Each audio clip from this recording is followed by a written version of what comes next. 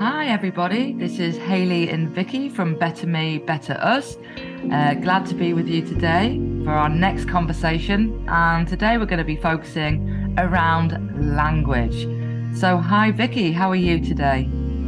Good and excited to talk about language because it is absolutely, I was going to say a bugbear of mine, but I think it's so important and something which we regularly talk about, the power of language and the language that we choose to use when interacting with anybody can have such a huge impact. And so I think it's so important that we are aware and mindful of our language. Yeah, and even before we started this recording today, we've been talking about the power of language, both in our professional roles and also in our personal lives. So talking with family members, people that are non-professionals in our sort of world, and children. And if I just go back to the first point, with both of us coming from the professional world of children's services and social care, these big scary giants of organizations at times, I think you and I have both noticed that actually the language that's used within those environments packs a hell of a punch. It's pretty scary, eh? Absolutely. And I don't know what your thoughts are, but I think even recently reading files, the language and labels that are used, especially when we look at historical files and historical only as far back as 5-10 years ago, the language and how we record, I was going to say and talk about people, but that sounds awful, doesn't it? But how we record information, that has changed and evolved. Our language and how we record things has absolutely changed based on we're a lot better at capturing the client's voice, aren't we? Yeah, I think in the past, actually, so I qualified over 20 years ago because I'm very old. And in some of those old paper files that I saw, some of the words and language, I mean, there's no way we would use that terminology in this day and age. But even like you said, sort of modern labels we see, and again it links into being trauma informed as well, doesn't it? Because we are aware that people see behaviors and then they label those behaviors without that understanding of the wider context. So we maybe have children that are and I'm going to say the word, I would never use it, naughty or challenging, or he's difficult, or dad's angry. And these are huge sweeping statements, and when you unpick them, helps us understand. Absolutely. Like you say, the words and the terms that are used, people make a lot of assumptions and presumptions about what that means. And actually, from my perspective anyway, the relationship that you have with a person will influence how you interpret that information. I know I worked with a mum previously who regularly in files it would say about her spitting and being really aggressive. Well, actually, she didn't have any front teeth. So often when she spoke, especially about her children, which she was extremely passionate about, she would spit. It wasn't done in an aggressive way. Yeah. But there was something about these files didn't ever reference that she didn't have any teeth. And actually, that is absolutely something that is going to influence how much she spits when she's speaking. So absolutely how that is then recorded in these assessments and files is lifelong, isn't it? It becomes part of their story and their narrative and the child's narrative when they start to read through those files. And we know, as anybody that works within a large organization where there's a lot of paperwork, sometimes there is cut and paste. Yeah. So people will lift that bit of information onto a new report from the previous worker. And so that label sticks for years and years and years. And as you just said about that mum, my favorite is angry dad, because then when you break it down and say, tell me the time that dad was angry. Well, it was when we did this with his children. Well, of course he was angry. And you could also reframe that to passionate, which is great. You want to see passionate parents because you've got something to work with, haven't you? But it's a single story. And we've talked about the labels that are placed upon the young children that we work with. He's difficult. He thieves. He's a non-attender. Whatever. That's a single story. What else is that person? What other skills do they have? What else do they bring to the table? And even if it is seen as, inverted commas, challenging to those around them, what skills are coming with that? I remember working with the youngest young person that was involved in very antisocial behavior, very, very antisocial behavior. And he was 8. And he was, as you can imagine, had a great personality, little firecracker. But what he was engaged in, that's what everybody focused on. He does this, it's very dangerous. Actually, what he did was quite dangerous, but he had huge skills within that. Maths, relationship building, analyzing situations on his toes. He was able to ascertain, is this a safe place for me to be or not? Those skills can be, channeled somewhere else. And I think it's so important to recognize what else does that label bring. Absolutely. And then when you were just giving that example there, I was really curious to know what if he was attending school and what his academic achievements were like. So I think when we talk about language, there's something that we need to be mindful of in terms of written language. Yeah. Some people might not have the skills to read and write, but actually, in terms of verbal communication, they are absolutely fantastic, and they can absolutely articulate how they're feeling or what's going on for them. But in terms of putting that into pen and paper, it can be really difficult for them in terms. So then it makes me think about how language absolutely links in with styles of communication. Yeah, absolutely. And you've just got me thinking even more. It's around communication, but also, again, I'm linking your communication then to the work that we've done. And engagement's a big word. So people say, we often place that blame or responsibility onto a family. Well, they won't engage. They don't do this. And like you said, there's probably something underneath that about my language as the worker, the way that I've tried to convey how we could have a working relationship together. Like you've got a bog standard letter through the door before where that somebody's just handwritten your name, but the letter is exactly the same that's gone out to everybody. Well, that language doesn't resonate with me. No, I have just seen the letter and put it to a side because it's clearly not made for me. That language is not personalized, therefore it's not important. And like we always say, it's bringing the human, isn't it? So much of it is about that relationship building. And then once you've built that relationship, you can have any sort of conversation, can't you? I know from our experience, we can have some of the most difficult, really upsetting conversations at times, but using the right language that we know that person or that family is going to understand and relate to, alongside having that established relationship where possible with the person, means that how that information is received is very different. It is received as opposed to reacted to. Yes. Yeah. And it's connection, isn't it? Language equals connection, if whether that's work or personal. So again, some of the things we've talked about are different ages, language used by different age groups, language used in different geographical areas. And I travel around the country delivering training sometimes, and I always start off the day by saying, I'm not a proper Geordie, as my husband always tells me. However, I do slip into using Ben.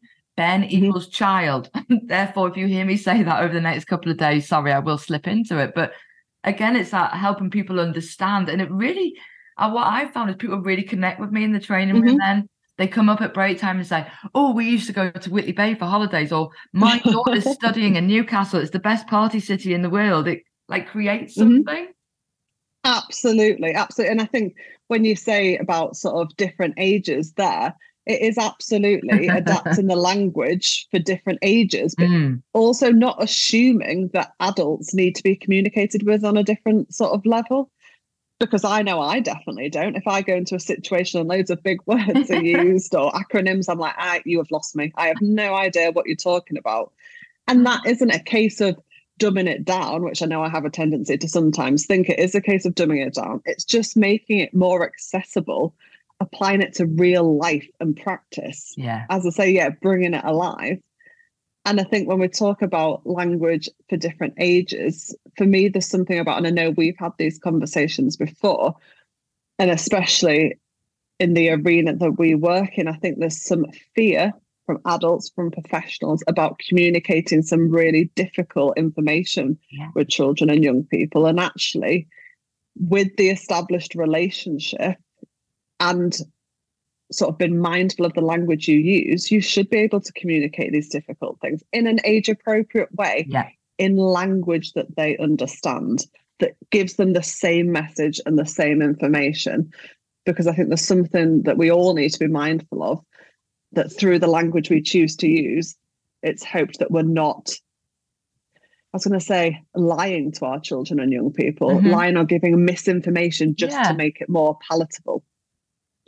Yeah, you're right. Or there was lots of fighting between mummy and daddy. No. What does that mean? Yeah. What does that look like? Say what you see, as you would always say what you see. And it is that, isn't it? It's the language that we use. We all interpret it differently. So be clear. What does that mean? What does it look like? There's a quote from Einstein that if you can't explain it to a 6-year-old, it means that you don't truly understand it yourself. So you're right. In the line of work that we've both done currently and in the past, we have some really difficult conversations with some very little children about some very hard things that have happened in their family.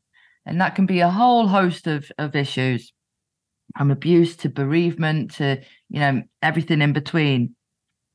We've been able to find words to talk to kids about that stuff. It's about, and grown-ups as well. So we know that grown-ups shy away from having those hard conversations with children. Children know, they already know that stuff.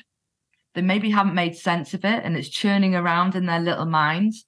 And actually, to be a responsible grown-up, we have to find the right words and language to use with those children to give them permission to talk about the difficult stuff that's happened.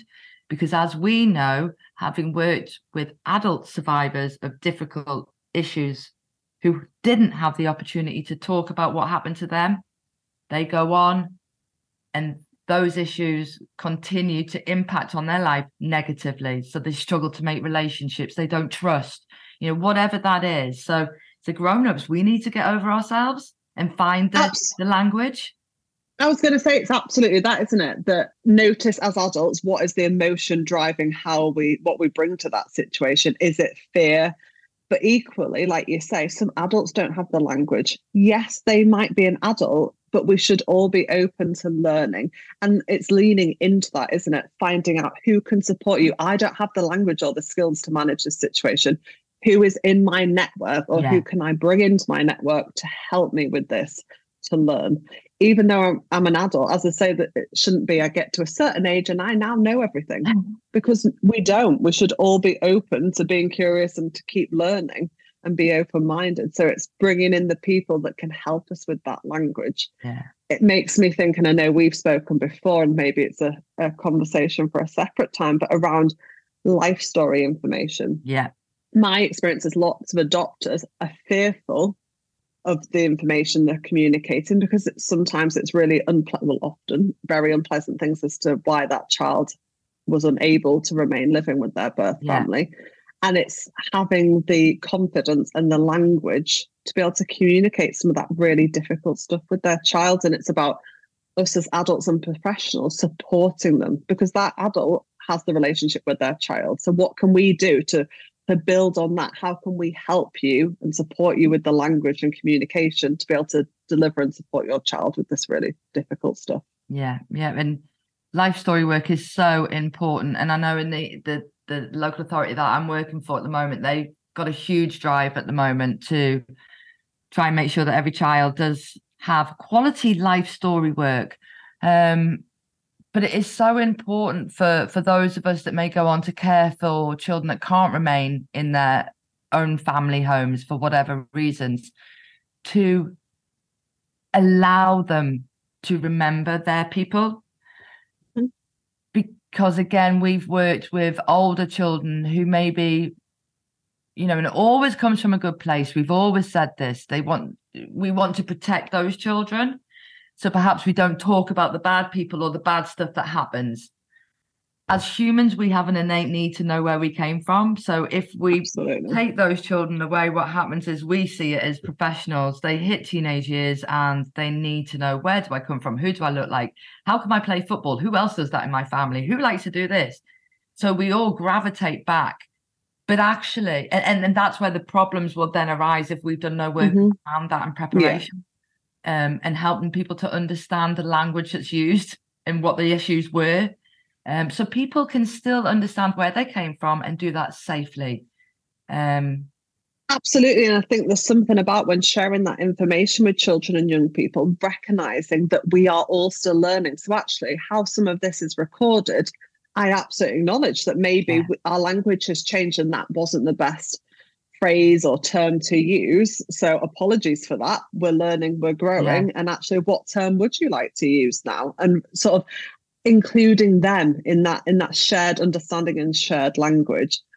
And it makes me think of, I know up here in the Northeast, we use the phrase children in care now, don't we, as opposed to looked after. And I think that illustrates that language is changing as we're listening to the voice of the young person and what they want it to be called. And it makes me think about when we talk about family time or contact. I know there has been a move towards family time. There are some young people that I work with that because it's a formal arrangement, they're like, it isn't family time. They're not my family. The people I live with now are my family. Yeah. I still want it to be referred to as contact, which is fine. That's their right. That's their choice. Absolutely. And it's having that conversation, isn't it? And be willing to check it out. Yeah. Keep learning. Be curious. And I'm just thinking about somebody that's in my personal network, not too close, but somebody that is in my personal network. She's a young person, to teenager, and she's chosen to change her name. Now, as adults that have known her since she was born, there are lots of us that have various views and differing views about that.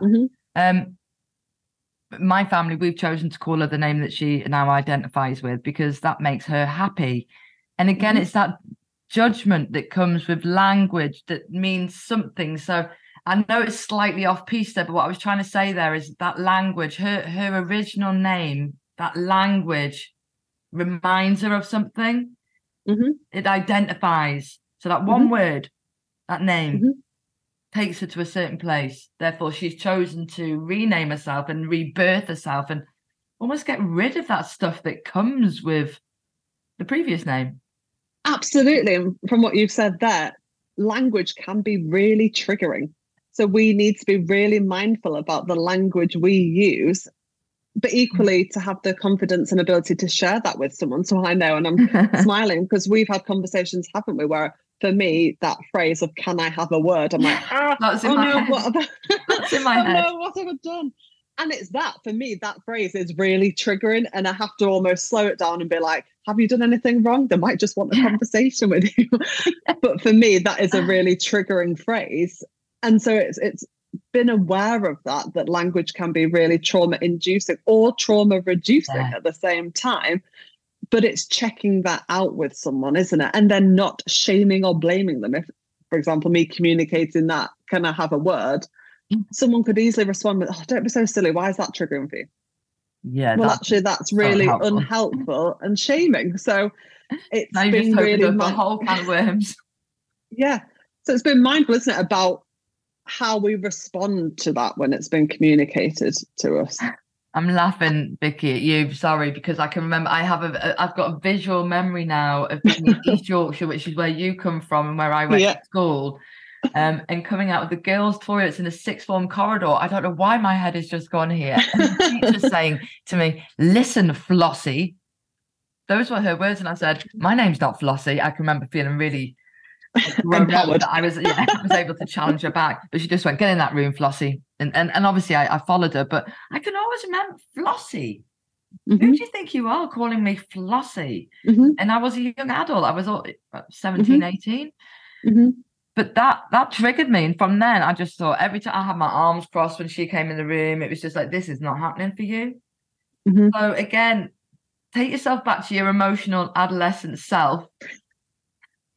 And absolutely, I was just thinking then there's something about sometimes the language we use, we deliver it with the intent for it to elicit an emotion, don't we? We might intentionally choose it because we know it's going to cause a response or a reaction. And say it with a certain tone, because you can say, oh, I love you in so many different ways. Seriously, I love you. Yeah, love you. Or whatever. Yeah, I love you. Same words, but said with different intonation. Absolutely. It's and how all of it is received depends on that other person, how regulated or dysregulated they are. Equally, how we deliver it. If we deliver it from a dysregulated place, that's not great either, is it? We are human, so I absolutely recognize that. But sometimes it's picking our moments, isn't it? And thinking, am I regulated enough to deliver this, to have this conversation, to engage in this? So that emotional intelligence again as well. How many times as practitioners have we looked at other practitioners and thought, oh, that practitioner needs to not do a home visit? Yeah, absolutely. They are not in the place to do that. You're not got the headspace for this family, and that's not fair. Absolutely. And I think these conversations are ones that we can talk about and go on, and we regularly do. And that's why we go on. And that's why we're doing this, aren't we? Because we want to make these conversations bigger. We are learning. By all means, we want people to respond, engage in this conversation, share their thoughts and feelings. What's your experience of language? Has it been trauma-inducing? What's been useful in terms of people's language and communication styles with you? Yeah. We're all ears and we want to hear. Absolutely. So I think we'll wrap up this conversation for today. Look forward to hearing from some of you and connecting with you in the future, and listen out for the next conversation. Who knows what we will be talking about? It will have a theme, but as we know, we like to cover lots of areas in our conversation. So have a great day, everybody. See you soon.